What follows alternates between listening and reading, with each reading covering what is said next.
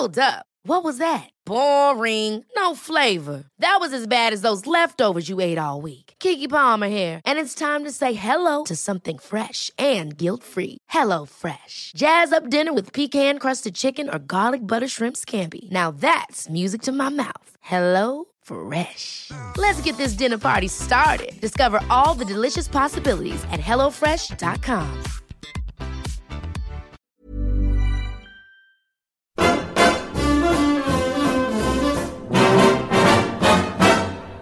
When the red, red robin comes bobbing along, along, there'll be no more sobbing when he starts throbbing his old sweet song.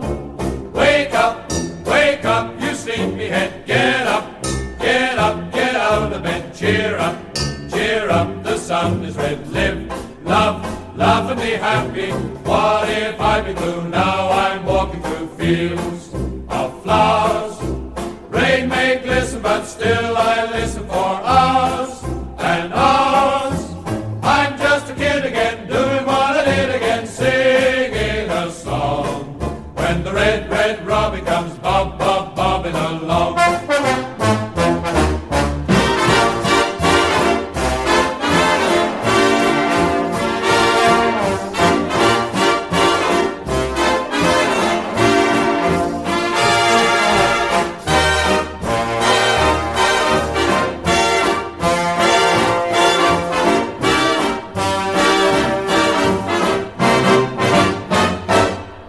When the red, red robin comes bobbing along, along, there'll be no more sobbing when he starts throbbing his own sweet song. I'm just a kid again, doing what I did again, singing a song. When the red, red robin comes bobbing along. When the red, red robin comes bobbing. When the red, red robin comes bobbing along.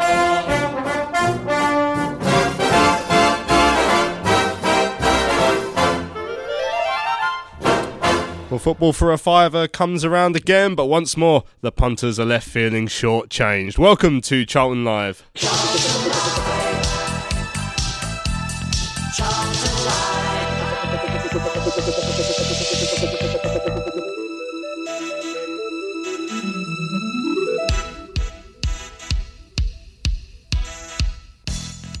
So good evening and welcome to Charlton Live, coming to you live from the Valley. On your Sunday evening, my name is Louis Mendes in the studio to help me look back at yesterday's 2-0 home defeat against Blackburn Rovers. Over on my right-hand side, a man who has survived Storm Dennis, Tom Walling. How you doing, Tom? Yeah, all right. Yeah? I guess. Yeah. Yesterday weren't much fun, Are you wishing the game was sort of called off? It would have been nice. Yeah. Yeah, I think I would have preferred that. But no, I'm all right. I'm all right. And a man who's survived many storms in his years. You know, I wonder where you was going with yeah. this. I was curious. Yeah, over on my left-hand side, Terry Smith, how you doing, Tel? Yeah, right? I'm all right, yeah. Yeah. Yeah, I'm all right. Yeah. It's just another game where everybody thinks we're going to win and we don't. Yeah. Anything lost to the storm? No, I don't think so. No, I think the hair's still on and everything's all right, yeah. Yeah, well, yeah, it's clinging on. Ish. Yeah. A bit like mine, actually. But I'm disappointed because my wall blew out. Not only did we lose yesterday, I got home to find that the storm had blown over my wall. That does imply bad workmanship. I don't mind. Did you put it up in the first place? It wouldn't have stood this long if I had. Yeah, so a pretty bad day all round yesterday. So we'll look back at yesterday's 2-0 defeat against Blackburn Rovers. You'll be pleased to hear that we haven't got any highlights because there was something wrong with value pass in the first half, and I had the decision of do I want to use a Blackburn bias commentary and play that, or just go without. And having listened to it, I was like, this didn't cheer me up in any way, so we'll go without it. So no highlights, but we'll talk about the game. Of course, we'll hear from Lee Bowyer, have his views on yesterday's performance. We want to know what you guys made of it as well. You can get in touch with this evening show. You can email us, studio@charltonlive.co.uk. You can tweet us at Charlton Live, or you can head over to the Charlton Live forum to have your say. There's a thread on there for this evening show. Let us know what you made of the performance. Anyone you thought stood out, good or bad? Were there any other disappointments from yesterday? Was it your first game for a while? Did you take advantage of the football for a fiver offer? Was it your first one that you've seen for a little while, and will you be coming back after seeing that? Anything like that, let us know how you're feeling about the relegation battle as well. It's it's going to be topsy-turvy, as we know, until the end of the season. Anything you want to say, get in contact with this evening's show. And towards the end, we've got the final of our little sequence of interviews we've had from the 80s night the other night. Another Charlton legend, a man who's been in and around the club for 35 years now, Bob Boulder, spoke to Terry a couple of weeks ago. So that's a nice interview to end the evening with, which we'll hear later on. So no highlights, Terry, but let's talk about the game then straight away. We get to dive straight into it. How did you feel? I mean, it's sort of probably just as well as no highlights. I'm not sure we'd have been any better than the Blackburn guys. It was a weird one yesterday because we had the visually impaired channelled into our commentary as well. So there's a lead that goes into our box when the normal commentary team would do that. I honestly thought you were going to say in our defence. Yeah, well, there was like, several leaks in those. Yeah. So the normal commentators couldn't make it, so we were drafted in to assist in that. And so we had to carry on commentating. Even though we knew, I'd say 99.9% of the people that would normally listen couldn't, because they had, for some reason, best known to the technophobes behind the scenes, they channeled the Blackburn commentary onto the stream instead of ours. But we had to commentate anyway in that first half, and that was reasonably depressing. And it was, I mean, some people may not agree with me necessarily, but we didn't cope with the first half conditions. Clearly, I mean, the balls that were being sent down the middle and down the sides, Pearce, Lockyer, and so they just couldn't handle them. And Blackburn, I think, mastered the conditions in that first half better than we did. Second half, when we had those conditions in our favour, you could tell that we were on the front foot and we were the ones that were imposing ourselves. But we didn't manage the conditions in the same way, and we didn't look like, with the exception of that one save from Cullen, wasn't it? I think the second half. We didn't really look like we were gonna turn them over. Having said that, I think if we'd have got to go back, and I did pose that question to Lee Bow as well, if for example Taylor's header had gone in just for the end of the first half, if that had gone in, if one of those chances that we did have, and we didn't have many to be fair, in the second half had gone in with 15-20 minutes to go, could have been a different story. But we just didn't look like we were going to do it. I found it was quite a strange game because we started lively. I'd say the first 15 minutes, I think most would agree that we looked quite decent. And I was thinking, here we go, a bit of momentum from that win over at Forest on Tuesday. But after Blackburn started to take a bit of a stranglehold on the game, and they got their 2 goals in particular, then all of a sudden, I mean, the crowd's knocked for 6, aren't you? You're on a you're feeling a bit down after that, and therefore any other chances we create after that, it's just a frustration that they don't go in. Because I mean, there's an argument that there was quite a few chances in the second half. With the possession we had in that second period, I don't think we created enough, but there were some openings. So I don't know if I've just become a little bit immune because from the Stoke performance or some of the displays we've seen at times this season. I mean, I don't put that anywhere near on that level. But at the same time, clearly it was a frustrating afternoon. And I mean, judging by some of the messages that have come in, I mean, people aren't feeling too good about it. And once you've gone 2-0 down and you don't get that goal back, you're just going to look at it as a whole and think, well, overall, it wasn't enough. Yeah, definitely not one of our worst performances of the season by any means. I thought Blackburn came here and played very well. And as Terry said, handled the conditions probably better than we did. And they're a very good side. They're pushing for the top 6 at the moment. Tony Mowbray's a very experienced manager. They've got some good players through that team, like Stuart Downing, people like that have been around Championship and higher for a long, long time. So, yeah, it was one of those where you could just tell, really, as you say, I thought we started the game quite well, and then Blackburn just grew into it, and their midfield really started to control the game, and there was a lot of passing coming through the middle of the pitch, and we didn't really seem to handle it that well, which was frustrating. I think from my perspective, like you, obviously having been up at Stoke the other week, I can't really compare this performance to that because this was 10 times better than that. And also being in the Championship, I don't expect us to win every week, whereas down in League One, perhaps you'd lose a game and you'd be a bit more frustrated. So I know we are going to lose games against good teams, but as you said, I think the frustration for me comes that you get a great win away at Nottingham Forest, put in a really, really decent performance, and then to come back to home in front of a sellout crowd and all that expectation coming into this game, and then to put in a performance that's just a little bit flat, really, is where the frustration came. But as you said, that second half, I thought we created a little bit. It wasn't enough to get back in the game, obviously, because we didn't score. But yeah, it definitely wasn't our worst performance, and there are definitely positives that Bowyer can take. Whereas I think after that Stoke game, it was a case of right, forget about that and move on. Whereas I think here there are things that they can take out of that game and work on this week. I mean, let's look at the goals themselves. Obviously, the most important part of any game. John Buckley giving the visitors the lead, was it just before the half-hour mark, 29 minutes? I mean, he got the ball on the left-hand side, and you're seeing him cutting in, and you're thinking, just don't let him get a shot away, because anything can happen from the edge of the area. But he did get the shot away, and sure enough, it seemed to take one, maybe even two deflections that's taken it away from Dillon. He almost gets down there, he almost recovers, but it's too late, and it slips in. And you know, you're just disappointed that a player could seem to have almost a free run off the edge of our area, because any Championship footballer shooting from the edge of the area has got a good chance of scoring. Yeah, we got overloaded down our right-hand side. Matthews had to make a decision. Amari Bell was I think, the guy who was overlapping on the outside of Buckley. Matthews had to make that decision. Does he go to the ball, or does he follow the overlap? And he went with the second one and allowed Buckley then to step inside. And then, of course, if midfield hasn't come back to help, the defenders have all got their own players to mark. So there's then that decision: do they leave their marking player, who could then be slipped in by Buckley rather than his shot? So there's that decision to make, and by the time they make that decision, he's got his shot away. And to be fair, I didn't actually see who got the final touch, whether whose backside or leg it came off of. Somebody went and made the block, but unfortunately didn't get enough on it, and it deflected past Dillon.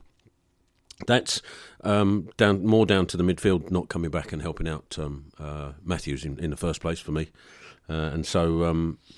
It was a sloppy one to give away, and it's crucial as well in a game like that. If in those conditions, if we defend properly, it's 0-0 all day long, isn't it? Yeah, and the first goal in like you say in a game like that where we had started reasonably well. I think it's probably fair to say that Blackburn had started to control the possession by the time that they did score. But as soon as you go a goal behind and you're chasing, then you're always going to have problems, especially at home. Yeah, and I haven't got the stats in front of me, but I don't see us as a team that make that many comebacks. There probably are been a couple. But I feel like we're a team that if we get that first goal, the confidence floods through that team and we're able to control games quite well. Whereas when we do go behind, certainly in the games I've seen, I think we struggle then to really claw our way back in. As I say, we have done it a couple of times, Fulham being a good example. But yeah, it was disappointing, and as you've both said there, the nature of the goal to concede was just sloppy, because, you know, sitting up in the north, you see him cut in and you see him cut in, you know he's going to try and get a shot away, and usually around the box we're quite good at defending those sort of plays and forcing them back out and forcing them back to the halfway line.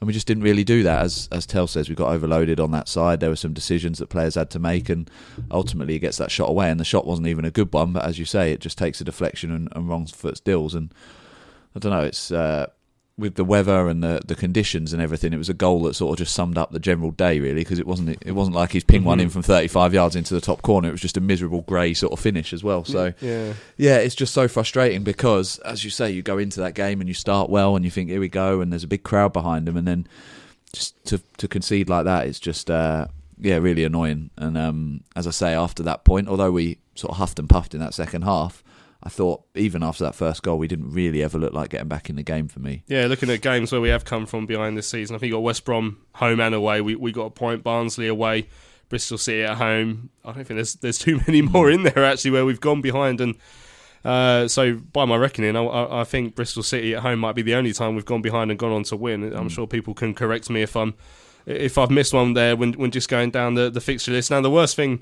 to do after conceding one goal is go on and concede another. I mean, the free kick in the build-up to it was... I still can't understand. I think it was Lockyer who was penalised. He seemed to get the ball. I didn't see a foul in there. No, it was nonsense. I actually thought it might have been Davis, but yeah, I mean, it could have been Lockyer. It was nonsense free kick. And somebody made a valid point on Twitter, actually, this morning. I read it. That the referee probably still had it in the back of his mind that he might have to give the penalty. Yeah. And he bottled that. We'll come on to that in a minute. Right, so he's completely bottled that decision, and therefore thinks he owes him one. Although having said that, having watched it back, we'll talk about it in a minute, because, I mean, when the free kick comes over... we should have defended it. Yeah, Tosin Adarabayo. That's a real... I'm quite pleased we weren't on commentary in the first half. Well, I mean, I went for about 20 different variations of that. I mean, completely unmarked. Dylan Phillips was fuming. You could see you don't expect someone to be able to volley home from 6 yards out, and he was allowed to do that. I think there was a combination of everything. A, the defender should have dealt with that better. B, I still maintain... the 6-yard box is the goalkeeper's area, and perhaps he should have come for it. But at pace, it's a tough one. I know it is, and you're just probably grasping at straws to try and blame somebody. But bottom line is we didn't defend it. As a team, we didn't defend it properly. And that's just really disappointing. How many times, that's another stat I think that we need to check. How many actual goals have we conceded from dead ball situations? Yeah. That's a frustration, Tom, because a dead ball situation, as I think it might have even been you said the other day, that's something you control. That's something that you know a ball's going to be whipped in.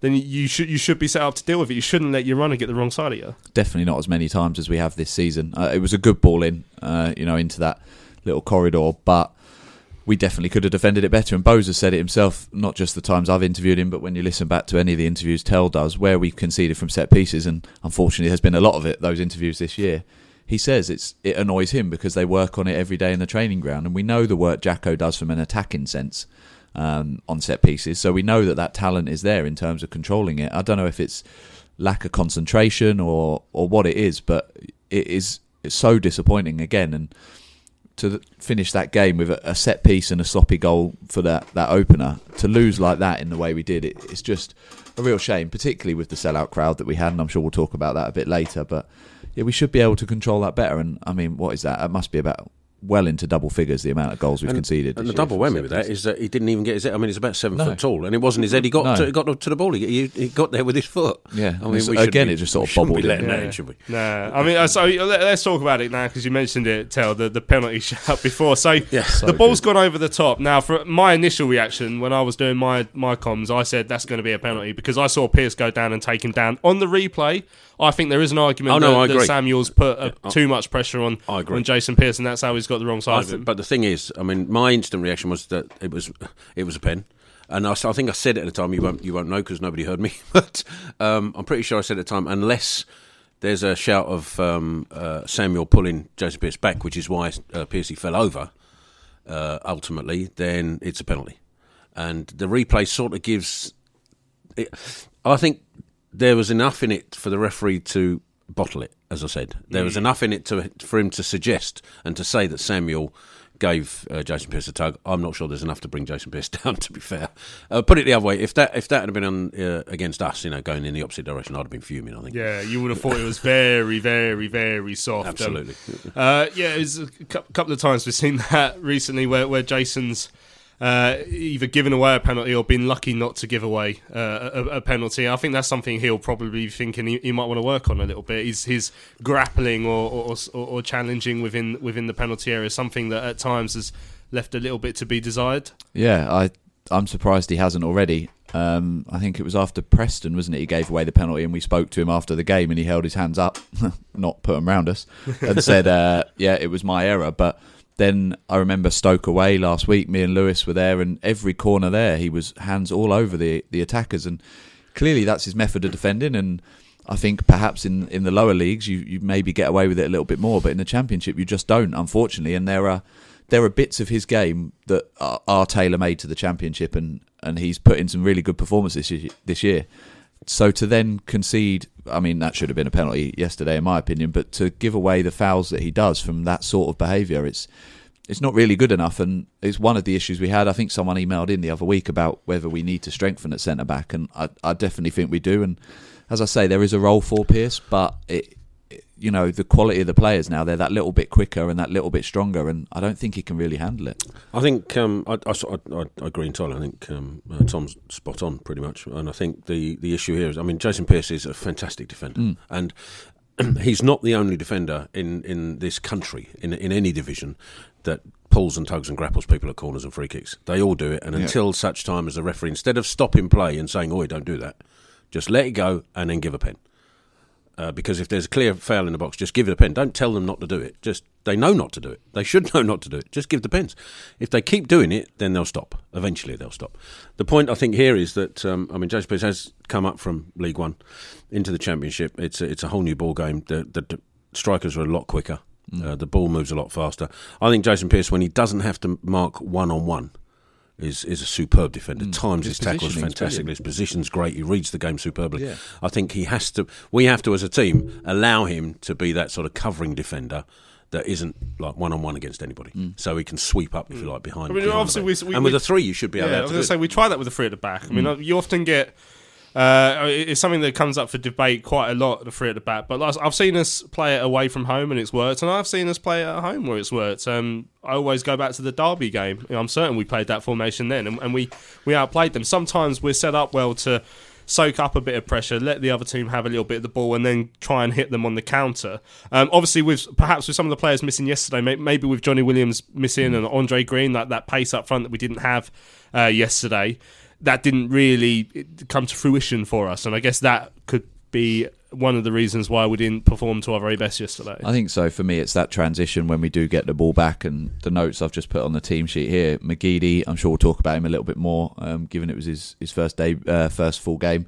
Didn't think he did an awful lot. David Davis himself was admitted, didn't have the best game. Cullen was very quiet, although, does what he does. But there wasn't really that attacking flair in the midfield to get it forward, and I thought Lyle Taylor was largely isolated. I thought Hemed again played okay, not as well as he did at Forest, but he's playing a little bit better. But again, where we are in the league, we haven't really... I think Bowyer said it after the Stoke game? He said that the quality that we've got in this team, they can't have a bad day if we want to win games. And unfortunately yesterday, too many players, they didn't have a bad game, but they were just slightly off it, 5 or 6 out of 10 as opposed to 7 or 8. And it makes a big difference when that goes through all the team. There aren't many people really that I look at and think they had a good game. I thought Naby did all right, and that was really about it. So, yeah, it's that formation can work, I think, in an ideal world with everyone fit. I'm not sure how often we play it because I think Bowes probably still prefers that diamond. I know we've kept 2 up front the last few weeks, either with the 5-3-2 or the diamond. I think that is helping, and when Macca's back fully fit, it was great to see him yesterday. I think him and Lyle probably will be a big factor in helping the attacking side of the game as well. But yeah, I don't think the 3 at the back is necessarily a bad thing, because as you've both said there, you've got Pearce doing what he does, you've got Lockyer maybe somewhere in between, and then you've got Naby Sarr with the kind of culture and the ability to get the ball forward. So I haven't got a problem with that per se. It's more the midfield in front of them yesterday were just a little bit outplayed, I thought, by Blackburn's midfield. I mean, looking at Hemed then, do you think he's the right... I mean, he wouldn't be the first choice option, I think, if Bond was fit or if Andre Green were fully fit, because there's not a great deal of pace in that front two all of a sudden. I think I don't think the question probably isn't, is Tommy Hemed a good player or not? Because clearly he has been a good player for other clubs, and at Forest, I thought he was superb in some of the hold-up play, and the goal came directly as a result of the way he turned defenders and got tackled. But even so, I think the question is, when Lyle Taylor first came into the club and first started playing for us, he had Carl and Grant beside him, and those two hit the ground running and played each other superbly and played the channels really well. So when one went down the channel, the other one went straight to the box, and vice versa. And so the defence wasn't sure who was going where, couldn't cope with the pace. Tom Hemmer's not that player. He just isn't. He's not a player that will sort of run into the channels at speed. He's a different kind of forward, different kind of striker. I think Tom's right. Maybe Andre Green is that, and Macaulay Bonne possibly as well. And so when those two are fit with Lyle Taylor, we might have a different beast up there. But until that happens, again, Tom's right. Lyle Taylor was cutting a fairly forlorn figure up front, wasn't he? Yeah.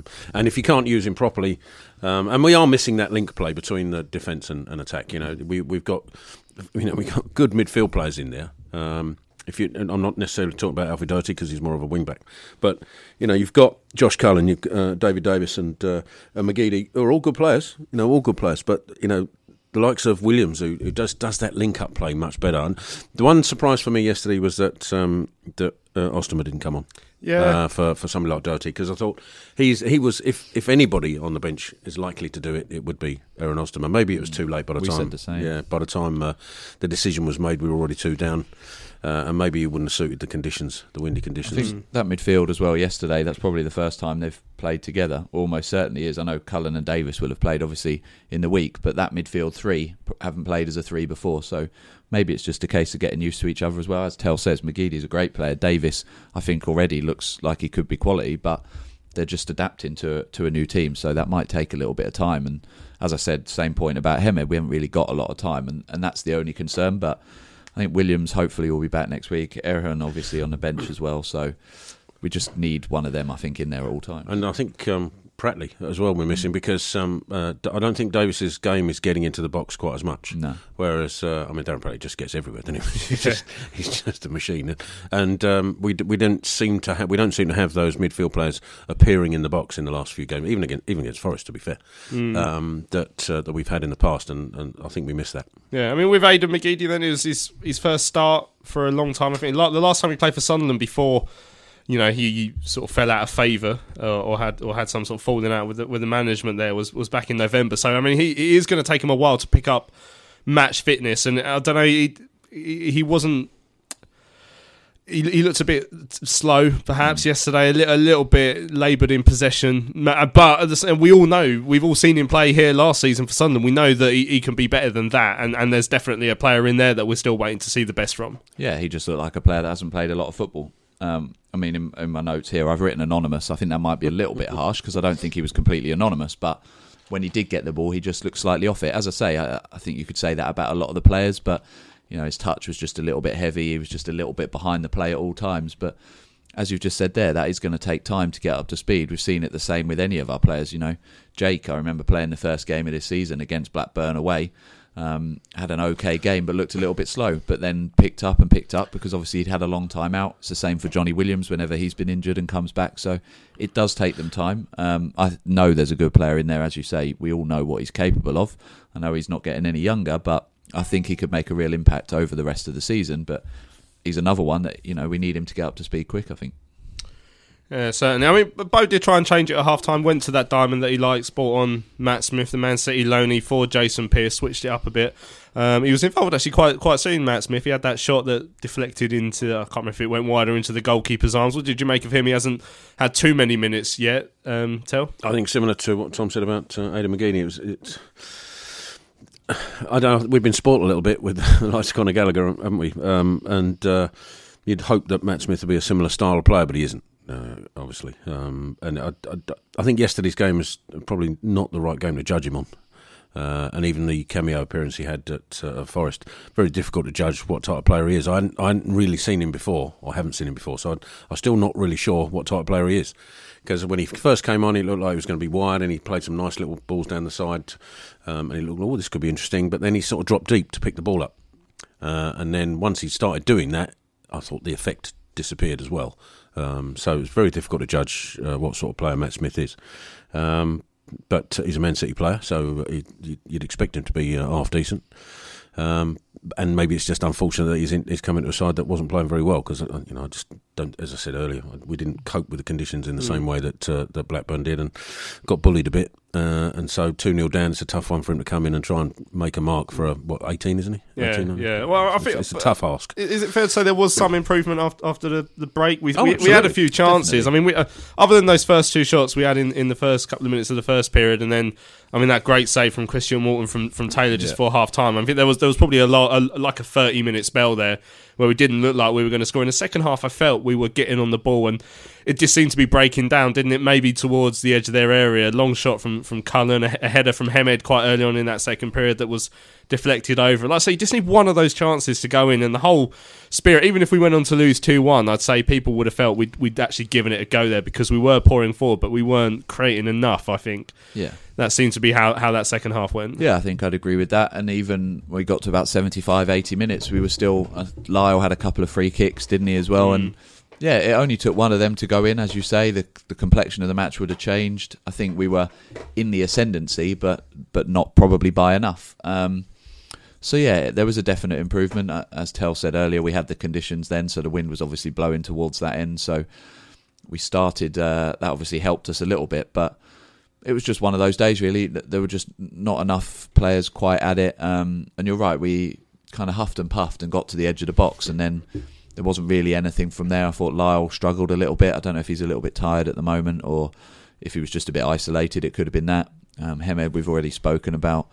So I think, yeah, it was just one of those days, unfortunately. But as I said a little bit earlier, I think there was enough positives from it that Bowyer can take that into training this week. We were saying in the car here, obviously, that the game against Luton is a must-win. I suppose they all are now, but you would expect to get a result there, although I know they beat Middlesbrough yesterday, I think, didn't they? So, but that's a game that this week Bowyer would have been targeting 3 points from that game, I would think.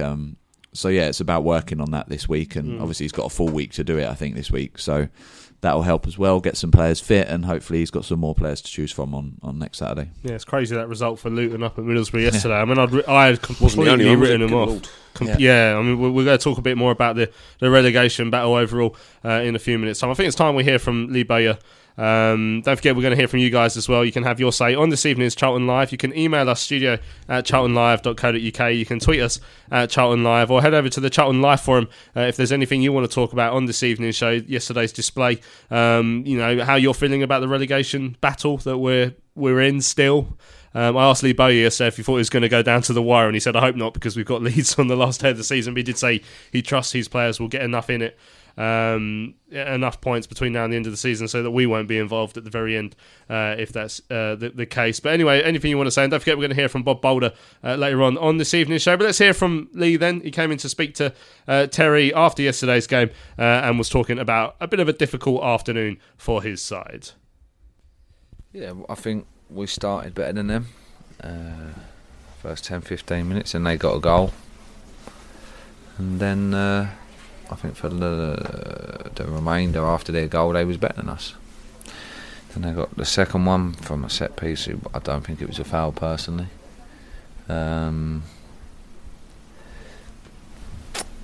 again, it's got to defend our box, and changed it at half time, going 2-0 down half time. Without really, they did. It's not like they done anything special, They turned us around a lot, played the conditions, they experienced, and they've done a good job on us. I'd say that Tony and his group have come here and done a good professional job. It's sort of what I was getting at. I mean, as you say, we sort of switched off with that free kick when it certainly wasn't a free kick. I don't think anybody in the ground thought it was, except the ref. And then for the first goal, similarly, sort of allowed the man inside and let him get a shot away. So we made two mistakes and they punished them. Second half, when the conditions were in our favour a little bit, we put them on the back foot, but they dealt with us a little bit better. Yeah, like I said, in the second half we made some changes half time, and then we huffed and puffed, but we just didn't really break them down. Again, bit of quality in the final third, decision making, and their keeper made some good saves. But that's his job. We have to try and create chances where he can't save them. And normally we do that. There's not many times we don't score in a game. So we have to take some positives that we kept going and kept fighting, and improve on the negatives. Do you get the feeling that had one gone in, had we got that one goal back, then it might have been a different story with the packed valley and momentum in our favour? Yeah, I said to the players half time, get one, that's it, you go on and win. And I honestly meant it. I meant that sincerely, because I knew if we could manage to get one in the first 5 minutes, we had a couple of half chances, didn't we? But it just wouldn't go in for us, and if we would have managed to get one of them in, I think we'd have gone on and won the game. I think our crowd then gets even louder and they get under a bit more pressure, and then I think we go on and win. But we didn't get that first one, and unfortunately we end up coming away with nothing. It's sort of the Charlton way, to be fair. I mean, you've been around the club long enough, Lee, as a player and a manager, and we have as fans that we put in an epic performance on Tuesday night, and then we come to a full house here at the Valley, and we just can't turn it in. It just happens to be the Charlton way sometimes. Yeah, there's highs and lows, isn't there? It's always been this way at this club. So, most important thing is that we take the positives from today. There was positives. The players didn't give in and they kept going to the end. We have to work on the negatives and dust ourselves down and come back next week. And I have no doubt that the crowd will be cheering and the players will give 100%. And all we can do is keep trying to pick up points. Probably say this between now and the end of the season, but going to be a huge run next Saturday. Obviously, teams in and around us are always crucial, and Luton obviously there's been some more strange results today, as you've probably already seen, and so we can't rely on those results. We have to rely on ourselves, I guess, starting from next Saturday.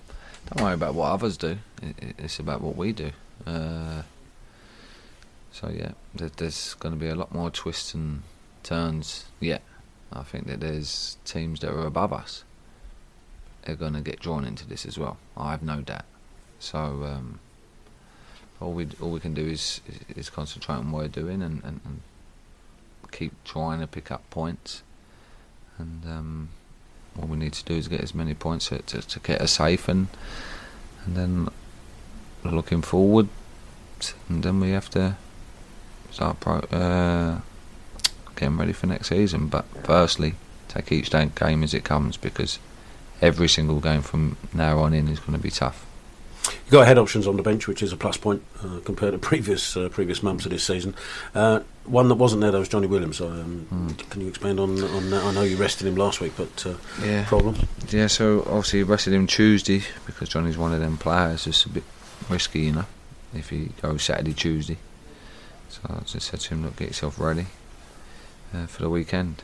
And unfortunately for us, on Thursday training, him and Macaulay got their legs tangled together, and Macaulay fell on Johnny, and Johnny's foot was still stuck in the ground and he twisted his ankle. So I don't know how serious it is, but that's the way it's gone for us, I think, this season. So but we have AD as well, so I think he showed good glimpses, and I see him in training the last few days, and he looks like once we get his fitness up a bit, then yeah, he'd do a good job for us as well. So, but yeah, disappointing that Johnny's out, but we don't know how long for yet.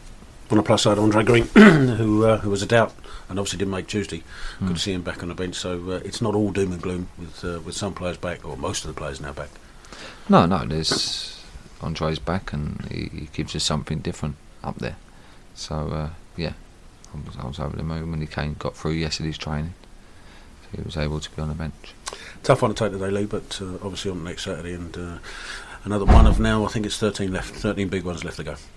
Yep, and we have to keep fighting for every single one, and we do that, then I'm sure we'll be fine.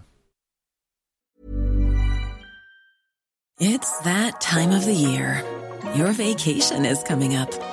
You can already hear the beach waves, feel the warm breeze, relax, and think about work. You really, really want it all to work out while you're away. Monday.com gives you and the team that peace of mind. When all work is on one platform and everyone's in sync, things just flow. Wherever you are, tap the banner to go to Monday.com. Ever catch yourself eating the same flavorless dinner 3 days in a row? Dreaming of something better? Well, HelloFresh is your guilt-free dream come true, baby. It's me, Keke Palmer. Let's wake up those taste buds with hot, juicy pecan-crusted chicken or garlic butter shrimp scampi. Hello Fresh. Stop dreaming of all the delicious possibilities and dig in at HelloFresh.com. Let's get this dinner party started.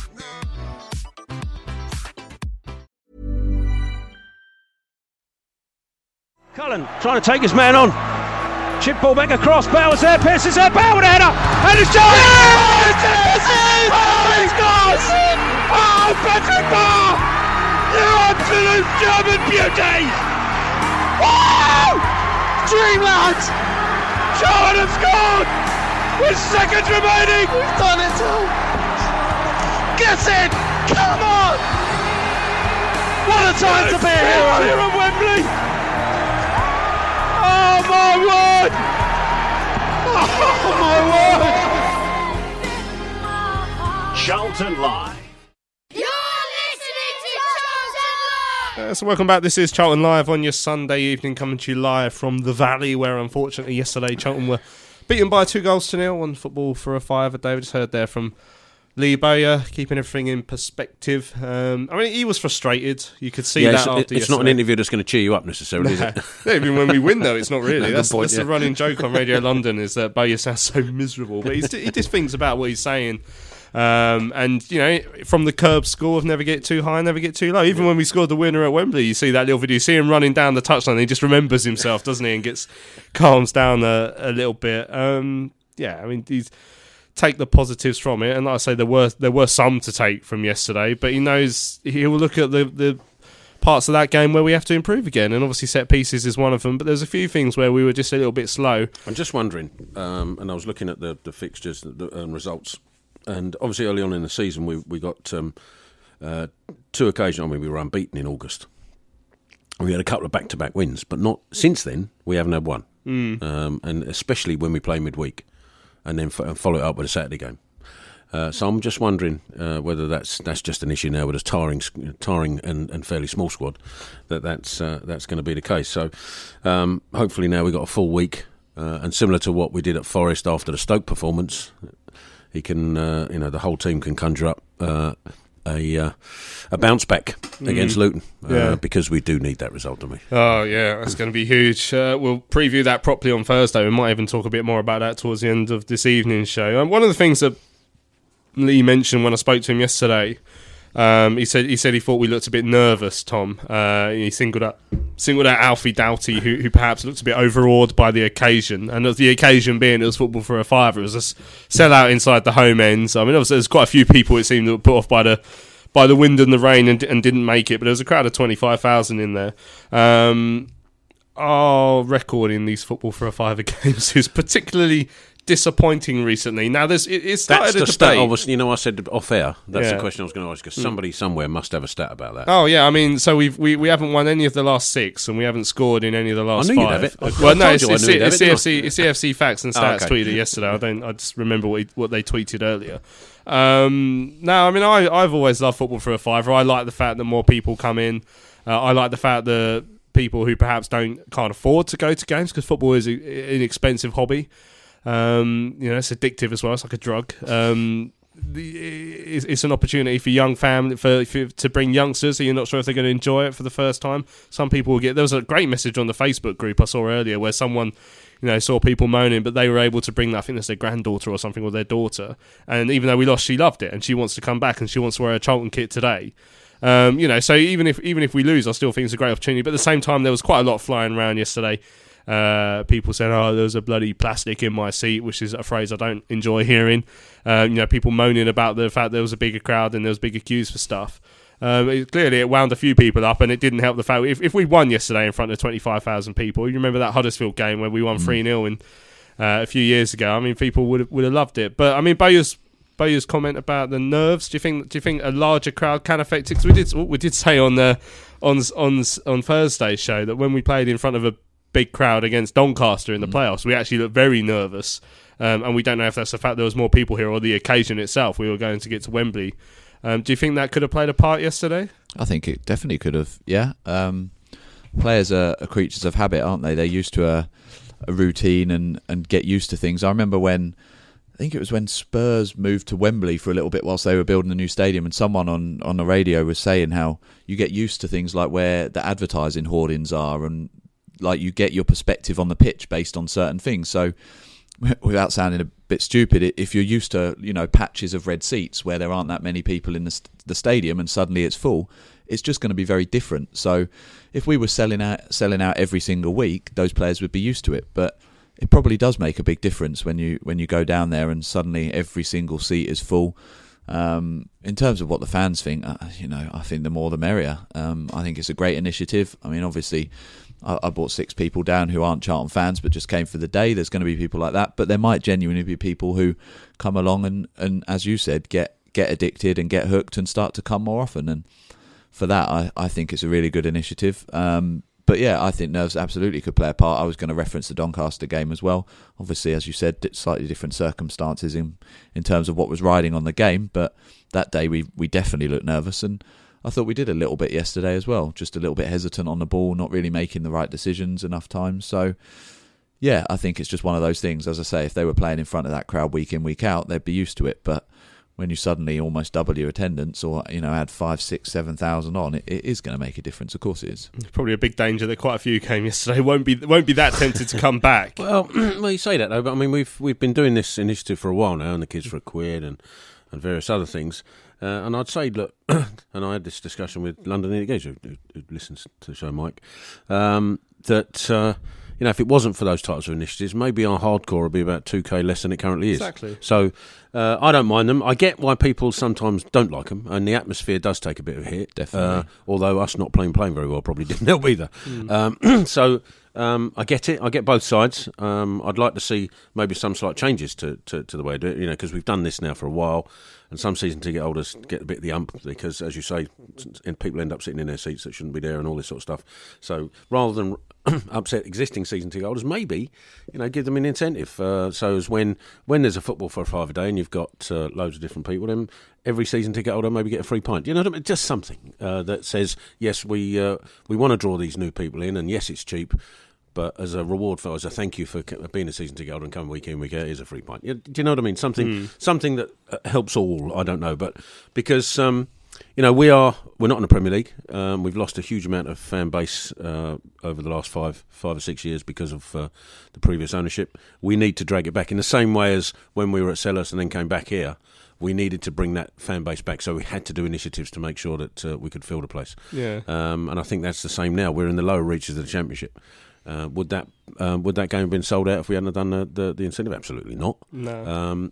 Would now people be saying, well, the atmosphere is rubbish because it was an horrible day, so after people that would normally turn up didn't bother because of the wind and the rain, so we ended up playing in front of 10,000 instead. Do you know what I mean? So there's lots of ifs and buts. I don't think it's personally anyway. I don't see that there's any negative in bringing people, putting bums on seats because they might just come back. Yeah, I mean, you mentioned we're in that bottom end of the Championship. Unfortunately, we still are. I mean, was it last week we were saying it's a 2-horse race between us and Wigan to fill that third relegation spot? I mean, that's changed quickly in the course of a week after Tuesday's win. You're thinking, right, that's it, we're done. And then all of a sudden it turns. I mean, some of the results that the sides below us picked up yesterday. I mean, Barnsley going to win 3-0 at Fulham. I mean, it sounds like Fulham have had a few off days this season, but I mean, that is an unbelievable result. Good performance from them. Luton beating Middlesbrough 1-0. I mean, they rode their luck at times, but it sounds like they look quite good. Wigan getting not a bad point away at Cardiff. There's teams below us that I've written off in my head, and all of a sudden they're giving themselves a real chance. And you've got the likes of Stoke. I mean, they were 2-0 up at QPR before imploding, and then what did Huddersfield do? They drew 1-1, I think. They drew 1-1 as well yesterday at Derby, so that's not a bad result. I mean, so there's so much life left in this relegation battle, and we'll have to do what we did on Tuesday, Tom, pick up the odd result here and there, and we just have to hope we pick up enough, because it's... I mean, do you fear it's going to go down to the wire? I asked Lee yesterday, do you think that's going to be the case? Do you think we're going to pull away before then? Still no. Do you think we get relegated with 3 weeks to go somehow? I've not once thought we were going to go down, and I still stand by that. And as I said the other day, that might be stupidity, but we'll wait and see till the end of the season. I think just looking at the table, there's only 9 points between 24th and Borough in 18th. So I think any of those 7 teams reasonably could go down. I just don't think one of them is going to be us. I think I've seen enough from this side, and obviously the game against Luton is going to be another huge one. We've got Wigan second to last game, which is going to be huge. Still got Borough to play, I think. We've still got Huddersfield to play. I think Borough have got... Is it Borough got Wigan next week? They've got somebody in the frame. So, I mean, everybody's saying about, Barnsley, Luton, Wigan... Borough at Barnsley next week. Barnsley, there we go. Yeah. So, if Barnsley win, that's not great for us. But then it also keeps Middlesbrough, in the frame for going down as well. And I don't think Hull and QPR are completely out of it. Yeah. I think that 47 points that Bowyer set, I think that's probably the right sort of ballpark, and I definitely think it's achievable based on what I've seen so far this season. I definitely think we can do it. So no, I'm still very confident. We're going at home to Millwall as well, so we need them to do us a favour. Yeah, when's that ever happened? Yeah, exactly. Well, no, never. But Millwall are a good side. So, and I don't think unlike Fulham, they're not likely to roll over to another side. I mean, they might get beat, of course, but they're not like. I mean, if Barnsley had sneaked a 1-0 win, a bit like what Wigan did at Leeds, you can probably think, well, okay, that can happen. But to dunk them 3-0 at their place, I mean, that's just unheard of. Some of the goalkeeping in that game was remarkable. I was watching it last night. I think it was the second goal where the keeper came at Craven Cottage. No, I mean, well, he wasn't. Yeah. He was halfway down the Thames. He was in Hammersmith while the keeper... Oh, it's unbelievable. Right, let's have a look at some of the tweets that came in yesterday. You can still get involved with tonight's show as well. Email us studio@charlton charltonlive.co.uk. You can tweet us at Charlton Live or head over to the Charlton Live forum. Got a few questions, a few comments that come in. Man in Pants says, I'm in my pants. What is in them was better than yesterday's result. That's too much information, I think. Yeah. Ev says, seriously, I thought we gave it our best shot. We weren't good enough to beat a good Blackburn side. Our players are getting near to full match fitness and will be enough to get us over the line onto Luton. And that is a must-win game. Yeah, can't argue with that. So, London Iggies, then a question for you boys. Do you think that the feel-good factor from the takeover is rapidly disappearing, Tel? No, I think that Johnny Jackson signed his contract yesterday, carries the feel-good factor going. I think we're in danger, I suppose, of mixing the feel-good factor, if you like, of the takeover and just not playing well. And we're going to get that. We're going to get times where we're just not going to play well and lose games, as we did yesterday. If you'd have asked that same question after the Forest game, you'd have had a completely different answer, probably. So, I'd like to think not. I'd like to think that's still the case. I think we're still in that hiatus, and we just need to win enough games to keep us in this division, and then see where we go from there. And it's a tough ask, it is, but we knew it was going to be a tough ask at the beginning of the season, regardless of who owned us.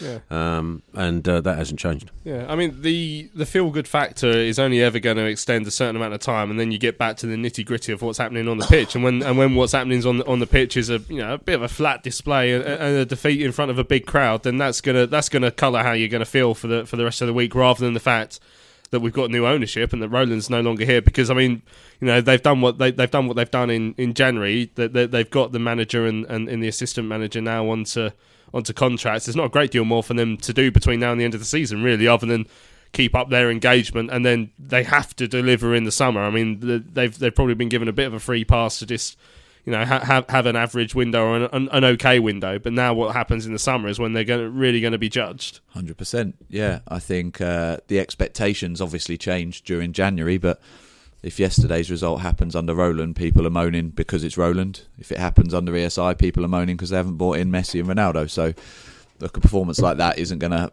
please anyone as a Charlton fan. So yeah, the summer is where they'll be judged. I think there are two massive things. I think recruitment on the pitch, and then I think how they price all of their season tickets and tickets for next season as well, because obviously they'll be wanting to get more people through the door again next year. And I think actually that's one of the few things that Roland did okay with, was some of the pricing, particularly in the North Stand, to try and get that as full as they could and keep that nice and cheap. But I know some of the complexity around it was baffling. So if they can get a good strategy, get people to be renewing and buying season tickets, if there are any initiatives they can start to introduce to get people to bring more people along, then that's a positive. And then, as you say, the recruitment on the pitch has to be right. And obviously Steve Gallen is still the man in charge of doing that, which is excellent from our perspective, and hopefully he'll just have a little bit more weight financially behind him to be able to bring some good calibre players in. So yeah, as we've all said plenty of times on this show over the past few weeks, now it's about getting through to the end of the season, and then let's see what ESI do then, and then by Christmas, middle of next season, we can start to judge how they've got on, I think. Right, Daniel Trayford said that Blackburn bossed us yesterday. They played us at our own game. We have to move on. Spencer says another disappointing performance. 1 step forward and 2 steps back. The Luton game is a must-win. We need to start Lyle Taylor and Macaulay Bonne, and says even worse than yesterday's performance is the fact that I actually work with a Blackburn fan. That's not good, Spencer. Don't you have Blackburn mates as well, Tom? Or? Yeah, he came yesterday. Yeah, he was out with us, but he was all right about it. Yeah. Shake of the hand, and that was that. So that's good. We've won the last 2, I think, against Blackburn. So you still got the edge so I've still got the upper hand. I know we've still got that Klaus Jensen goal against Brad Friedel, which I wind him up about on a weekly basis. So. Yeah. Andy says that the £5 seat offer does bring in a lot of plastic fans. I mean, that's not a phrase I particularly like, because I mean, not everyone can afford to go every week. Not everyone wants to go every week, if we're being honest. But people support the club in their own ways. There's people like us who go to every game, or if they can, and. Some people. By that token, you'd have to say that. Do you say that every person that doesn't come every week is plastic? And I would say no. If they've got Charlton in their mind, then that's how we all start, isn't it? We all have to come to a game from time to time. If they then get to the position where they can come every week, buy a season ticket, and then contribute to the club, great. And if some fans think that these are plastic, if we do get to the Premier League, my word. I was going to say, this is Charlton we're talking about. I don't think you can really be described as a glory hunter for turning up to Charlton versus Blackburn. The atmosphere, I know the Doncaster game was obviously a huge game, but that was a sellout, and the atmosphere that night was absolutely incredible. I've never seen anything like it. 40,000 at Wembley. Yeah. They're not going to fit into the Valley every week, are they? So the atmosphere yesterday was partly down to the fact the weather was crap, partly down to the fact the performance was crap, and partly down to the fact we lost the game. So I understand part of what they're saying, because obviously there are people who are going to maybe not know who David Davis is or Aidan McGeady because they don't come every week. And that's going to happen. And if you're here every week and you've seen all those players, then I understand why that might be a little bit annoying, because you think, well, but they've got to start somewhere. And as I say, when this place is full, it can create an amazing atmosphere. But that was a lovely sight to see, though. You have to. It always is when it's full. When the Valley's full, it's an amazing looking. Yeah. I mean, it's an amazing looking place anyway. But when it's full, it's great to see. Yeah, certainly is. Right, Fred says it was a predictable home defeat after a very good win in the week. Absolutely missing Conor Gallagher. It's a crying shame he wasn't replaced, and a good solid Championship centre half brought in as well in January. How many defensive midfielders do we want? Dave says it was underwhelmingly moist yesterday. I enjoyed that one. Yeah. Sammy says it looked like we didn't fancy it in the rain. Our formation left our fullbacks exposed. We missed Pratley in the middle. Buckley cut in far too easily to score the first goal, which took about 3 deflections and was unlucky for Dylan Phillips. We need to defend set pieces better as well, and we must win on Saturday. John says Blackburn were very good, I thought. Said to the bloke next to me before it started that I thought we basked too long over the Forest win and we were underprepared. Mind you, their goalie was very good as well. I mean, it's so easy for it to have been a bit different yesterday if one of those chances had gone in. Fact, yeah. Yeah, Matt says if playing like that, we deserve to go back down to League One. Alex Norris says the formation was wrong. They had the midfield with our 3 at the back, changed it in the second half and it was more even. We had chances, but the game was already gone by then. Luke Bradley says, I got wet, I couldn't see any excuse me, I'll start again. I got wet and I couldn't see any of the goals because Mowbray was stood in the way. That's a frustrating football for a 5-in, just stare at Tony Mowbray's arse the whole day. Although, no, I'm not going there. Well, some people might be up for that. Sebo says, I think we did try, but Rovers were very good on the day and you have to give them credit. I don't think it is worth hammering the lads too much for that, but making sure they learn from it in a positive and constructive way, which I believe they will. At the end of the day, on our part, it was just that lack of quality rather than effort. Onwards and upwards we go. Sally's looking forward to hearing the interview with Bob Boulder later on. Said that she met him in a few games ago in Crossbars. He's an absolute legend. He came over and had a chat with us and nicked one of my daughter's chips as well. Yeah, that sounds like Bob. Yeah, do they not feed him? Ross said that he thought Aidan McGeady shouldn't have been subbed off because he was playing well. I think it's more to do with his fitness and tiredness rather than anything else, I guess. Garmy says he's trying to think of something that rhymes with a certain word so he can read it out on air before he gets in contact with the show. Ian says, is Hemed really our first choice strike partner for Lyle Taylor? Tom, do you think he would be first choice once everyone's fit and firing? Absolutely not, no. But having said that, I think some of the criticism of him, particularly in the last couple of games, has been a bit over the top. I think he was very, very good at Forest. From what I saw, his hold-up play was great. And then yesterday, he got in some good positions. Again, I think he hasn't really had enough of a run in the team, and I think this is the first time really we've seen it.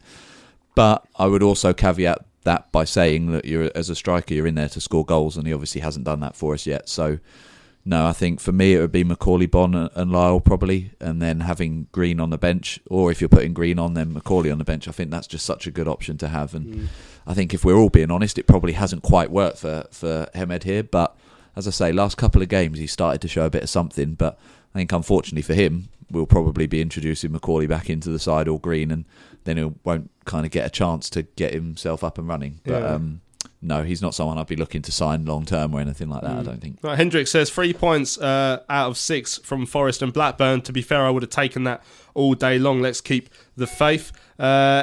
McLennan says there was no pressure on the ball in the middle. We didn't play the conditions either. We all like nice football, but a 2-0 down with the wind, Bowes should have just gone direct and made it uncomfortable for them. ESI and the team are also exposed for not signing the new dominant centre-back we so clearly needed. I mean, midfield was where we went in the January transfer window. Do you think we could have done with getting another centre half in? We've got a few in there. Darren Pratley can play there as well. Yeah, I'm not so sure. I mean, normally the crux is to try and get players who can specific to your needs and who can cover more than one position. But in this particular case, when they knew they were losing Conor Gallagher, I think that was the priority. And pretty sure, I don't know how much common knowledge it is, but the main target for that replacement then became unavailable. And so we couldn't get who we were after. And so either we settled for nobody or just settled for what we had, because literally it sort of changed overnight just before the end of the transfer window. So and I've seen that player that they were after, and he was a good player. Name names, Harry. Come on. No. Nah. I don't know how much common knowledge it is, but so the target they were after, they couldn't get. Yeah. Which I think would have been a massive difference to this side. Yeah, that's a shame. Right, Martin says, easy in hindsight, but Bowyer got the midfield wrong. McGeady shouldn't have started ahead of Oztumer after his performance at Forest. The constant tinkering of the midfield is frustrating. Also, why he started Hemed when Green fit is utterly baffling. When we saw how good a partnership Green and Taylor were against Barnsley. I'm sure that's a fitness thing, because Green with his knee problem. McGeady is an impact sub for Martin. Defensively shambolic for both goals. McGeady barely lifted a leg towards Buckley for the first goal, and Pearce and Sarr for the second were like Keystone Cops.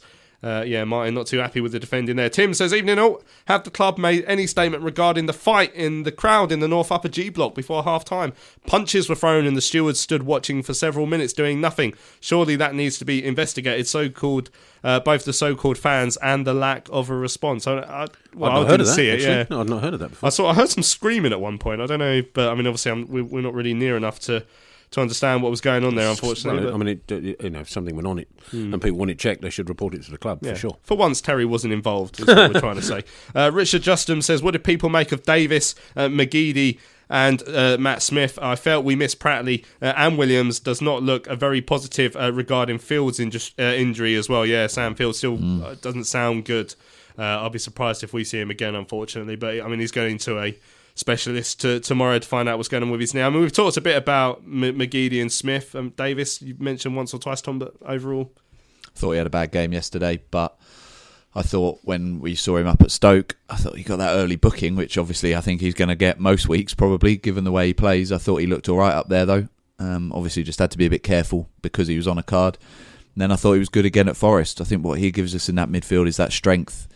And I think I said it the other week that he's got a little bit of Pratley and a little bit of Cullen. I don't think he is as good as either of them in those particular bits, but he's got a nice balance in terms of his strength, winning the ball back and then trying to then play the ball forwards as well. He needs to be a bit careful with his aggression. I can't remember if it was him that gave the foul away for the free kick.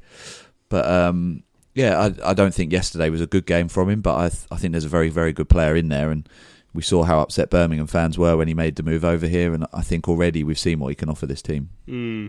Tony out in Spain says, against Barnsley we played well, against Stoke we played poorly, against Forest we played well, and against Blackburn we played poorly. There's a problem with consistency, and we can't seem to continue good performances from one game to the next. I'm not really sure what the solution is.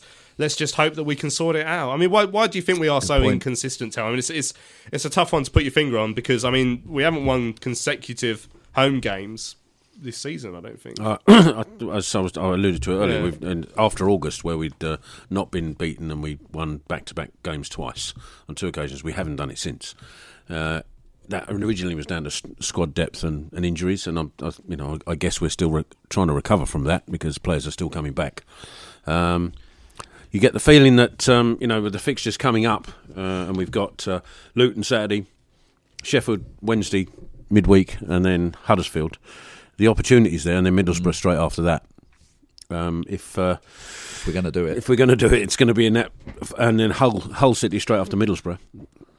and then QPR in a midweek. So there's the opportunity there. With all due respect to the sides that we're playing, but Luton, Sheffield Wednesday, Huddersfield, Middlesbrough, and Hull are all teams not a million miles away from Sheffield, withstanding.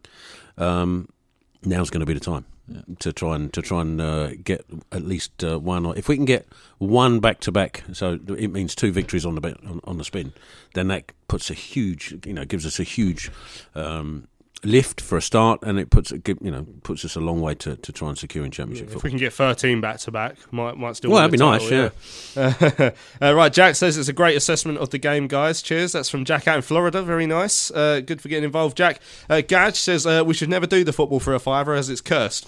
Instead, we should try football for 6. Just add a quid. Yeah, add a quid. See if that works. Yeah. Tim Ruffles says Bob Boulder penalty save against Wimbledon at Selhurst was an absolute highlight of his career. Can you remember that one, Tom? Yeah, I do remember it. Yeah. I'm not sure Bob would call it his highlight, to be honest. No, maybe because it was a Selhurst. I don't know, especially because it was Selhurst. It isn't a highlight for me. No, it's still an important save, I imagine. Right, Mike says, good show, lads. Cheers, Mike. On football for a fiver, I saw a mother taking her daughter to the game. I hadn't seen them at the game before. For me, it's great as it's getting people who wouldn't normally come into the ground and spending money. Right, Child Exile says, you've said it all, Ari, yesterday, but here's a question with Johnny Williams. Is he too injury prone? Or do we stick with him for next season? Tom? Outrageous. I think yes and yes. But it's yes and yes. The answers on it. The injury he suffered this week, Macaulay Bond's falling on him in training, and that could have happened to anyone. Not happy with Macaulay, I have to say. We knew what we were getting when we signed him. He's had this throughout his whole career, unfortunately. And it's no surprise when you watch him play, because he gets absolutely clattered about 8 or 9 times a game. So, yeah, it is frustrating. It's something you have to accept if you sign him, but I think for me, the quality he gives us, even in the half a season that we're able to get out of him every time, it's so important. We said yesterday on the car on the way here, he was missing, and you could just tell that. What he offers in terms of driving forward, winning free kicks, getting in dangerous positions, tearing up defences. I think he's an absolutely brilliant player, and personally, I would sign him up for life. But yeah, I think what he can give us in terms of his attacking threat is just so. You just can't find it that many players at that level in the Championship, and combined with the fact that he just seems like a genuinely lovely bloke as well. He's someone I'd like to stick around, but the injuries are an issue, unfortunately, and it's something you have to factor in when you build your squad. But we've got Erhan now who can fill in. I know they're not quite the same sort of player, but there's been a lot of performances recently where Erhan's played where I think he's looked pretty good as well. So yeah, we've got options in that midfield for sure. I think there's got to be a case for making Johnny Williams train on his own. Yeah. No impact training at all in between games. Yeah. It's the only way. See if we can put him out in one of those. Because obviously there's probably not enough cotton wool to wrap him in. Yeah, like Zorb football. Can he you just get the feeling he'd get injured in Zorb football as well. Yeah, 100%. Charlton said himself. First 10 we were good, then Blackburn took the game to us and dominated us in the middle of the pitch. Our passing was terrible. We just couldn't get it going. Hopefully we'll see a totally different display on Saturday. Enjoying the show. Keep up the good work, lads. Yeah, cheers for that. 100%. Charlton Phil was hugely disappointed with the result yesterday. Can't think of anything positive to say about the match on or off the pitch. There were a lot of £5 idiots in the North Upper who'd had plenty to drink, some of them even fighting each other, women screaming, kids crying. Much prefer the kids for a quid, which encourages family, not drunks and idiots. 40 years a fan. Sorry to be so negative, but all round an awful experience for me. I guess, there's always a danger when the tickets are a bit cheaper, you get some people who are here purely for the drink and not for that. But I'm sure that, there's probably nearly 6,000 or 7,000 extra people here yesterday. I'm sure the majority of them weren't fighting. It's just a shame that there were some, as always, the risk of football that came in and ruined it. Right, Tom says, excellent show as always. Cheers, Tom. Shame about the result yesterday. I think this season is going to be like this from now on in for the run-in, taking the opposition into consideration. 6 points out of these 4 games is relatively good, especially whilst maintaining a healthy advantage over the rest. If we can perhaps get 3 or 4 more points this month, then I think we've had a positive February. Perhaps I'm being too optimistic, but we are maintaining this advantage over the bottom 3, and I think mentally this will give us the mental edge as the weeks go on. Right, let's have a quick break here on Charlton Live. We've still got a few more of your messages to come to, and don't forget we're going to hear from Bob Boulder later on during the show. We'll see you in 30 seconds.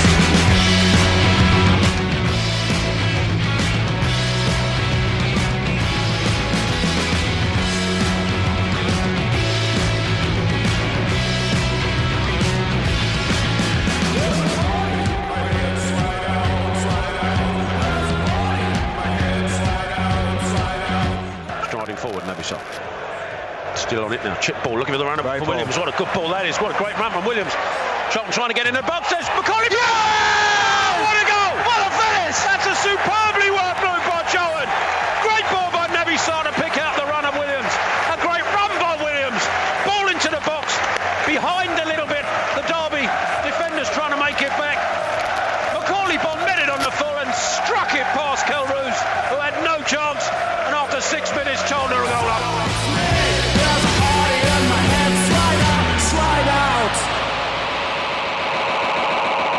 Right, so welcome. That ended very suddenly, didn't it? Welcome back. This is Charlton Live on your Sunday evening. Going to hear from Bob Boulder shortly. But a few messages on the forum. Barry's saying that our Thursday night show jinxed Saturday's set of results for us and the bottom three. I did say that, you know, this could be a real chance for us, and I read out all their difficult games they had, and that's come back to bite me on the bot. But he then adds, are there any progress on the contract offers to Phillips, Doughty and Sarr? I haven't heard anything since. I imagine Phillips will have a few suitors. I can see that because he's been very good so far this season. Doughty's a youngster, so you'd hope. I mean, I'm sure anyone who's seen how well he's played might think he'd be worth a gamble. Naby Sarr will be an interesting one because obviously he's on probably quite a lot compared to most of the rumour team. is that he is, yeah. And he refused to talk to you about it, didn't he? Yeah, I asked him. So I asked him on Tuesday, wasn't it, up at Forest, because he came out to speak to us. I'll see if I can get that clip up while we're still here. Actually, I won't be able to because I haven't edited it. But basically, he didn't swear or anything. I just haven't cleared he up. Didn't punch you or anything, no, I just asked if he, you know, if he'd thought about his future yet. All right, let's do this. It's going to sound really messy because I haven't edited it, okay? But I'm gonna try and get it up for you on here, so you're going to hear him talking there. To win every game, of course. Of course, away from this evening, talking about you and your own futures. Am I right in thinking your contract sort of is that coming to an end at the end of this season? Have you had a thought about what might be coming next yet? That's not the subject tonight. Sorry, that's not the subject. We're just talking about the game tonight. So I thought fairly pointless even trying a follow-up question there because it's what I love about Naby. It's not just that he can produce one of the sexiest passes in football. He can also basically tell Louis Mendes to shut up without actually saying shut up. He made me feel good very about myself. Politely. Yeah, very nicely. I was like, oh, cheers, Nabs, that's right. And then so I walked away. I was like, I didn't say anything there. That was not a very interesting story at all. But he's in a difficult position. He won't talk about it yet, and whether he stays or not is up in the air, if we're being honest. It'll be a tough one. We've had this debate a couple of times, obviously, because I think that centre-back debate has come up with the likes of the conversation around Pearce as well. For me, if he was happy to take that wage cut, he's someone I'd still like around the building. I think what he offers us at this level in terms of his culture on the ball. You saw it yesterday. As I said, I had a few mates along yesterday who, you know, come to the occasional Charlton game but aren't necessarily fans, and they all said that the class he's got on the ball is just so much above a lot of our players. Funny enough, someone sat behind me yesterday saying I could hear him speaking to their family. They said, "Oh, that's Sarr. I don't rate him." How funny! Yeah, it's weird, isn't it? But I mean, he probably splits opinion amongst hardcore Charlton fans who come week in and week out as well. For me, as I say, I would have him. I know he's got that defensive frailty sometimes in him, but as Tell says, when you can put a cross in like that right on Lyle Taylor's foot, that's absolutely fine by me. If he's going to make the occasional mistake, just don't do it at Wembley next time. Yeah, I'll take him mugging me off every week if he puts in that cross more than once. Right, Mendonca and Asdas, I thought Blackburn deserved the 3 points yesterday. Sure, their keeper made some good saves, but our overall play was not the best. We can blame the football for a fiver, we can blame the poor weather, we can even blame the refereeing decisions, but the excuses now have to stop. The Luton match on Saturday is massive. I'm hoping that Pratley is back to start the match and that Hemed goes back to the bench, as he looks about as likely to get a goal as Josh Parker. Tactics and substitutions have got to be spot on, hoping that Johnny Williams will be back. Well, a twisted ankle, you never know how long that's going to be, really. Bert Palmer says that the fans bar should be season ticket holders only. I got there for $12.30 and I couldn't get a seat. It's outrageous. I mean, yeah, it's certainly become very popular. I know Amy couldn't get in, my other half couldn't get into the game after the game yesterday into the bar because there was too much of a queue. But I guess that was a big crowd as well. Muttley says that sometimes it's just horses for courses. We lacked any real creativity quality, and they set up solid and dealt with the conditions better, and their recent form made them a confident team. We did have chances. Taylor should have headed it downwards when he had his. It was a good save, but in the best place to save it. Cullen's shot was decent, but most keepers would have saved it as well. I do think Oztumer would have helped us offensively, but we will never know. I don't think we should be getting too pessimistic. We have an important game on Saturday, and we will be slight favourites. Win that, and all of a sudden things will start to look rosier. Right, Robert says, hi guys, my son found a bag including wallet and credit cards etc in the Upper West after yesterday's game. We gave it into the main reception, so if anyone lost a bag, get in contact with the club. Right, Dan says, hi guys, love the show. Cheers, Dan. Yesterday was disappointing, but I don't think it was a disaster. We were fairly beaten by a solid Blackburn team that are just outside the playoffs. This is Championship football. We're not going to get a win every week. Let's not forget we have players that are back now who aren't quite fully fit, the likes of Bond and Williams, etc. We're 5 points clear of the bottom three, with some very winnable games coming up. The performance wasn't our best, but certainly not our worst. We forced their keeper into some good saves, and I can't think of too many saves that Dylan Phillips had to make. Rovers took their chances. Luton is a big game next week, and I'm sure the squad will be right up for it. David said, evening guys, thanks as always for producing such an essential show for all Charlton fans. Cheers. And then he says, real or plastic like me? I feel moved to email rather than tweet, and apologise now if this comes across as a rant. The attitude on Twitter yesterday and for much of this season towards fans that don't go each week has left a really bad taste in my mouth. Comments like, if you're not there, you're not proper Charlton, were topped by numerous ones yesterday, wishing that the plastics hadn't been there and stayed away in the future. Espana Addict did a great job of responding to them on Twitter, but I was interested to hear your views, as I feel this issue needs airing as we grow as a club as well. I mean, yeah, that's clearly a fair point from Dave. If we want more people to come, then we can't have people saying, oh, you're plastic, you shouldn't be here if you haven't been recently. It's almost a form of snobbery, I guess, but I sort of see an argument for both sides, and for me there aren't plastic. There isn't such a thing as a plastic fan. It's just fans who can come week in, week out, and fans who can't, and that's just the nature of the beast. I thought it's much more of an issue when you're in something like the Premier League, because I call them tourists, not plastics. People who just come, and they're actually coming to watch the opposition rather than Charlton, and they're the ones that I'm not overly bothered with come back or not. But everybody has to be a fan and start being a fan at some point, at some time in their life, and that can be when they're 5 or 6, or when they're 50. It can be any age, can't it? So, and if the point is that the experience has got to be good enough, not just the game, although it helps, but because how many people do you know whose first game Charlton actually won? And I don't know that many. My first game we lost. Yeah, statistically it's unlikely. Yeah, exactly. So I got hooked on live football that just happened to be Charlton, and then Charlton just gets into your bloodstream after that. So no, I'm not a huge fan of the term plastics. I get some people will get the ump because if they do it too many times and you've bought a season ticket, it looks like they're getting in cheaper than you are. So I get that can be an argument at some point, but and I think a lot of people get wound up because we just generally tend to not win on these sorts of games, and so you've got a culmination of frustration that the game isn't very good, we lose, and you have to swipe out at something, and it just happens to be that. Yeah, exactly that. Right, Mark says, evening chaps, finally dried out and reflecting on the game. A lot of effort for no reward, no help from an inept referee and Lino. How they missed Naby's handball in the second half was beyond me, but Blackburn did a good job, as Bo said. Second half was better, but I would have taken Lockyer off. Felt Pearce covered him for too many mistakes in times in the first half, and Hemed should have come off as well. There's no chemistry or understanding between him and Lyle Taylor. Lyle found himself out wide far too many times when we did have the ball. There wasn't anyone lurking inside the box. We were better in the second half, but that wasn't hard. What we did well against Forest, we did badly against Rovers. I think only Cullen and Doughty had good games, but too many were having 5 out of the 10 games at the moment. Great to see the place full again, but sad to see a few idiots like the two sat next to me. I hope they weren't your twins, Mark.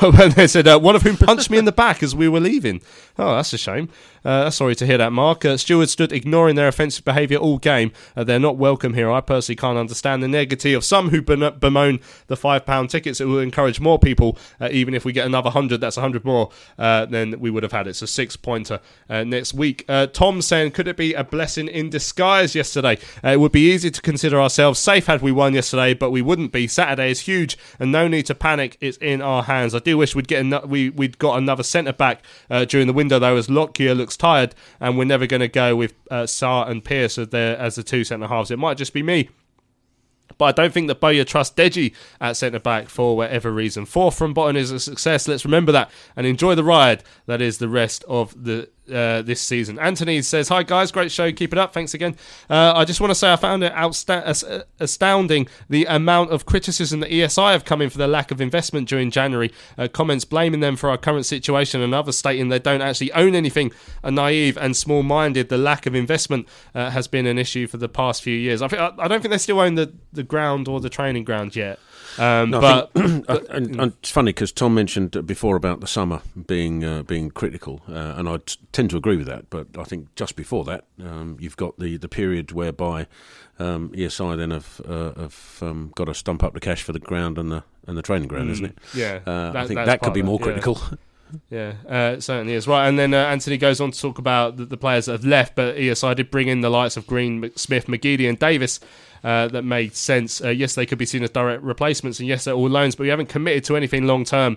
Bowes has got the names on the list himself, and Steve Gallen would have discussed them with Matt. He said ESI could have invested heavily, and we could still have got relegated, and then we would be saddled with Championship wage bill as a League One club. As for ESI and not owning anything, Matt have gone public on more than one occasion and stated that they have a legal obligation to buy the Valley and Sparrows Lane. Why would they invest in redeveloping the training ground if they have no intention of fulfilling that? We need to be patient and see what happens in the summer. He also adds he's not going to even start on the criticism that Dylan gets from some people on the show, other than to point out that he has the number 1 jersey at a Championship club. And I agree 100% there with Anthony about Dylan Phillips. I think he's very good. Dave said, why didn't we bring in an expensive coach for an experienced coach for the defence?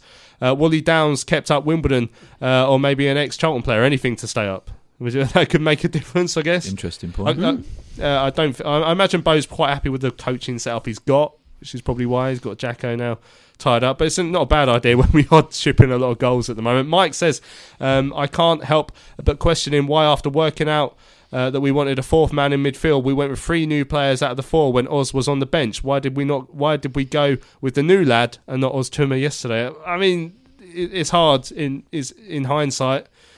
You know, maybe it was a fitness thing. Maybe he just thought McGeady could be more. I've got to be honest, it was a surprise to me when Smith came on and not Ostema, if I'm honest. It did surprise me a little bit. But then it's because I don't know Smith that much. I haven't seen him play enough, so I don't know what he can and can't bring. And maybe yesterday was probably not the right fixture to judge him on. Yeah, right. Doogie says we didn't get the breaks on a tough day. Blackburn adapted better to the conditions with like Pratley and for Luton, an old head on older shoulders. Feel like he's young legs, young shoulders, old head. Yeah, feels like he's a better option than Davis. 2 massive games coming up. We need to win at least one. Destiny is still in our hands. Hopefully Williams will be available for Saturday. Let's keep the faith. Right, let's hear from a Charlton legend, Bob Boulder. It's been in and around the club for 35 years now as a player, involved with hospitality on match days and of course working for the community trust as well. He was speaking to Terry at the 80s evening here at the Valley a few weeks ago, talking about his connection with the club that, like I say, goes back nearly 35 years. I signed for Charlton in 86 obviously, but I had a couple of other clubs in there, obviously when I was 80, Sheffield Wednesday, and then went to Liverpool, Sunderland, but obviously Charlton 86 and right through to 94. Yeah. Now, for those who don't know, because we've spoken to you on many occasions and you've been around the Valley and people know you're still around the Valley, so your history is almost woven into this place. Well, that's nice, You arrived after the club left. Yes, So, did it feel strange? I mean, obviously, your playing days in the early part of being at the club was at Selhurst Park. Was there a sense even back then that it wasn't quite right? Well, not really. I've got to be honest. At the start, obviously for the first year, I was probably a bit selfish that I was just trying to get my career back together, really. So, you know, I would have played anywhere, as in any ground the club had, you know, I'd have played. But that's nothing to take away what Charlton done. They signed me, and I was, because I had such a couple of years out not playing. So my focus was to get back in the first team, and to play. So it's very selfish. But then obviously once we had our first season and we got in the playoffs, and then the build up towards the playoffs, I think then I got a taste of how important it was, and the fans, and I suppose that we were in the first division when the underdogs thing was something I always like fighting against, and we were in that position. So and then the playoffs, and lucky enough we won that, and then we cracked on from there really. Now, probably you would have been involved, I would say, in two of the most important games in this club's history. The 87 playoff final against Leeds. Yeah. And the replay, of course. Yeah, of course. Which arguably, if we hadn't come out of that on top, may not have then gone on to us getting back to the Valley at all. Because obviously if we'd have got relegated then, the word is, and the consensus is, we'd have struggled then and not have had the backing to get back to the Valley. Well, that's what it was. Obviously, it was all that. It was a struggle all the time, obviously, at Selhurst Park, and I think all the fans knew it, and obviously Roger Orwin and all the directors that were there, they knew how hard it was and how massively important it was to stay up in the first division that first season, for obviously financial reasons. So, and obviously winning the playoffs was massive, and that's probably, for me, it's probably the most important game, was because it's all about survival, wasn't it? And had we got relegated, we don't really know. We don't really know what would have happened. Obviously, the Charlton fans were magnificent, and they stayed with us all the time. But would we have still been at Selhurst Park, or would we have had to go looking for somewhere else? Because I think it was something like probably $250,000 a season just to rent the old and hire the stadium, Selhurst Park. So, you don't know, second division, would we ever touch that, But thankfully we didn't, Sounds like peanuts now, but back then, of course... everything was all just really massive money, and then I think even winning the playoffs, I don't even think the club got that much money out of it, really, to be honest. But obviously that over the long period, the bigger picture was we were going to gain some money from staying in the first division, which we did, obviously, for the first 4 years, But then as somebody who's been at the club for two of the most important periods of our history, obviously getting back to the Valley, one of those periods, and you're lucky enough, but because you deserve to place there, to be part of that side that got back in. Yeah, it was, and then obviously, we knew once we went in the second division, we went to Upton Park, obviously we played over there, and it was always on the lads' minds about, obviously, it was always, we knew we had a fair idea we were going to go back to the Valley sometime, and it was, something was playing in your mind. He just didn't want to be injured, and the build up to the game and stuff. He wanted to make sure that he was going to be involved in the game, really, because we knew how big it was for everybody and what a fanfare it was going to be coming back. And even though it was all porta cabins and stuff, it didn't really matter, So we adjusted so well, and obviously the icing on the cake and all that was winning the game 1-0, and which has always played on the lads' mind. We didn't want to lose it, If we drew with him, fair enough, but we didn't want to lose our first game coming back to the Valley. Did you manage to divorce the occasion from I think we've done. I think we've done really well. Yeah, I think. I don't think we changed anything different than build up. I think we all drove up from our homes and stuff, and all came up. But obviously, it was just sort of very professional, set with Curbs and Gritty in charge in that, and obviously Keith was involved at the time as well. So we just focused on just doing the job. So we knew we were playing quite well anyway. So I think we had a bit of confidence about it. So just short of 250 games, I think, wasn't it, in total? For the club? Well, 296 total with all the cup games. Yeah. I don't want to be, particular, but it's 296. It's a decent amount of games. And I think your presence at the club as you played, you had that character about you, which you still got. Of course. You enjoyed yourself, I think it's fair to say. Yeah, absolutely. I mean, the underdog thing is always like a fight against. So I don't think being at the top of the league all season really suited us. But obviously, so we'll build our way up. And we had a great. I think we had a great bunch of lads, and we all. Throughout my time, really, and we got some good young ones came through at the same time, and it was nice to help them in the training and the way we sort of behaved ourselves. We had a good bunch of pros, and it was great. So obviously 87 was the one, and then 92 back to the Valley, and then obviously 93 was really my last season playing wise. So I got injured another year out, then I had to retire in 94 and that. But it was. The whole thing was great, and obviously we still had closeness to the fans, really nice. You know, it wasn't like any separation. So when we came off, obviously the portal cabins all in the car park with it wasn't even a players' bar as such. It was just everybody piling in between 200 and 400 in the bar after, and we were all still close together. Yeah, so it was nice. Yeah, that's exactly what I was going to say. I mean, you're still around the valley. You're still here and there on a match day. People can still see you smiling. Yeah, it's great. Yeah, it's lovely. You know, is it difficult to comprehend what it was like when you first came back to what it is now? Well, yeah, obviously the whole place has been built up. So lucky enough I've been here to see it all, really. So I started obviously at hospitality on match days. I started probably, I think it's about 96, I think, when we had portal cabins and all that and everything. So then we got promoted to the first division, the Premier League. And our first season, it was all in like a building was going on, and we had sponsors in these lounges, all concrete and stuff and everything. See you on a match day, but you're not just here on match days. You do a lot of work for the trust. Yeah, I'm still full time for the trust, community trust, and I've been involved in that for probably the last 22, 23 years as well, which suits me. It's better than working. Can you put your finger on what it is about Charlton that keeps in the blood and keeps you here? I think it's a people thing. I think it's just all the people, and players come back and we see familiar faces, and the fan. It's a fan thing. I think when I came to Charlton, we had a lot of people over the training grounds, who were pure Charlton, born and bred in Charlton, and they sort of the comments and what they used to say and everything like that. It sort of implanted in mind how important Charlton was, and obviously historically it was a massive club anyway, as in crowd wise.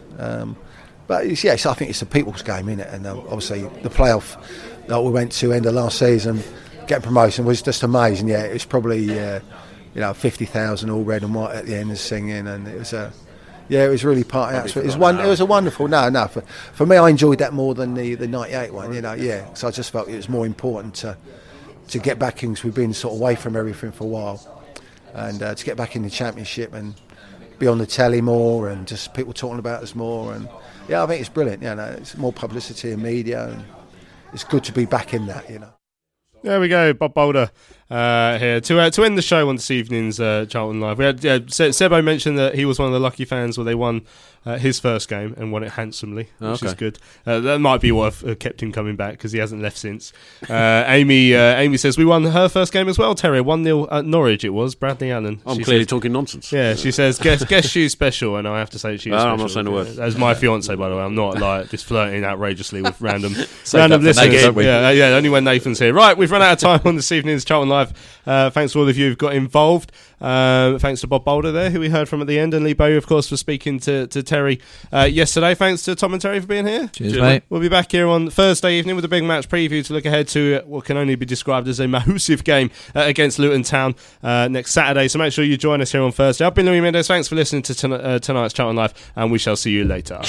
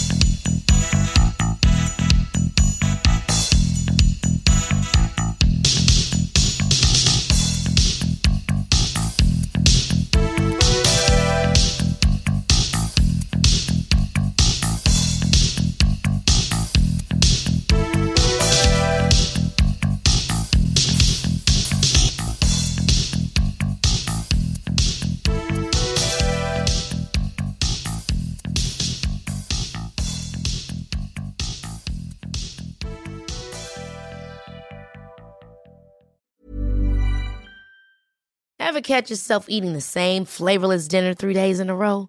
Dreaming of something better? Well, HelloFresh is your guilt-free dream come true, baby. It's me, Keke Palmer. Let's wake up those taste buds with hot, juicy pecan-crusted chicken or garlic butter shrimp scampi. Hello Fresh. Stop dreaming of all the delicious possibilities and dig in at HelloFresh.com. Let's get this dinner party started.